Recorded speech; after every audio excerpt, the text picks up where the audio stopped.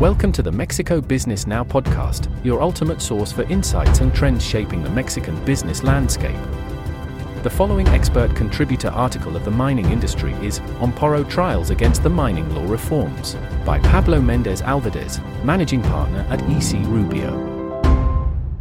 As previously reported on this platform, on May 8, 2023, a decree containing a series of amendments to Mexico's mining law, national water law, general law of ecological equilibrium and protection of the environment, and general law for the prevention and comprehensive management of waste regarding mining and water concessions was published in the Mexican Official Gazette of the Federation. These reforms, proposed by the federal executive branch, aim, among other things, to reduce the validity of mining concessions from 50 to 30 years. Beyond the amendments to the validity of mining concessions, the reforms denote a radical shift in the Mexican mining sector's legal and operational landscape.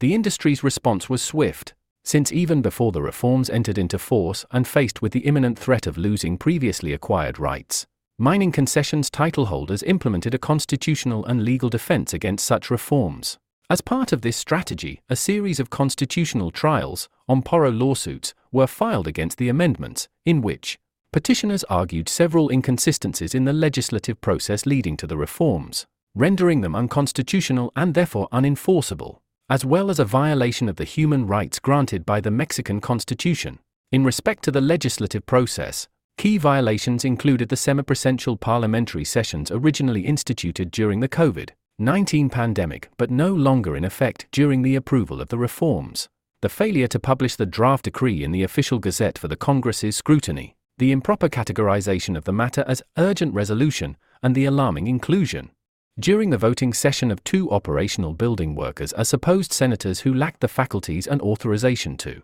participate and vote during the referred parliamentary session. As of today, the first rulings issued in these constitutional trials have already been issued, in which several federal courts granted the petitioners amparo and protection from federal justice, acknowledging the irregularities during the legislative process as sufficient grounds to declare the amendments unconstitutional, and, consequently, unenforceable, meaning that the petitioners, which obtained amparo and federal protections, are exempt from complying with any legal provisions contained in the amendments and relieving them of obligations that would otherwise diminish benefits or impose excessive burdens. Consequently, Mexican authorities face challenges to apply the provisions of the reform to such petitioners. This also implies that the existing laws governing mining, water usage, ecological balance, and environmental protection in general are deemed adequate for responsible exploitation of the nation's minerals and natural resources. Before the amendments entered into force, the mining industry operated under regulations imposing a series of social and environmental obligations, particularly in the areas of water resource disposal, proper handling of hazardous and non-hazardous waste, management of flora and fauna, and control of atmospheric emissions, among other crucial obligations. However, the aforementioned amendments introduce new rules that, instead of promoting environmental protection and improving the mining industry, hinder foreign investment and represent a setback for the sector's development. The reforms bring about a radical change in how the industry operates in Mexico, restricting rights and imposing obligations that only a small fraction of the title holders can withstand, leading to operations with little profitability and jeopardizing mining activity and development in Mexico. The obtained rulings in the Amparo lawsuit set a significant precedent for the pending lawsuits before federal courts.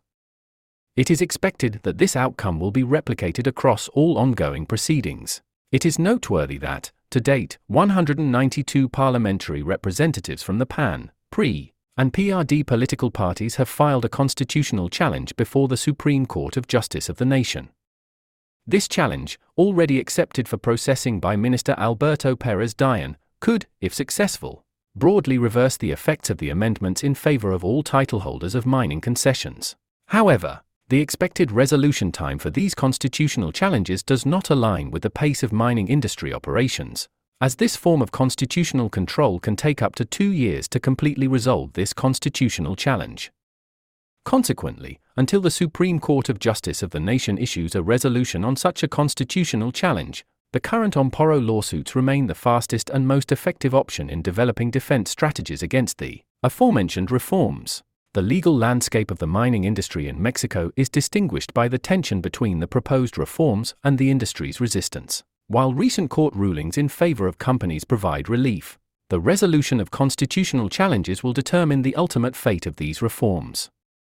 Nevertheless, even if the constitutional challenge is not favorably resolved by the Supreme Court of Justice of the nation, the petitioners who obtained the amparo and protection from federal justice will be relieved to comply with the provisions of such reforms. In this context, the mining industry faces crucial challenges that will require careful consideration and continuous dialogue within the mining industry.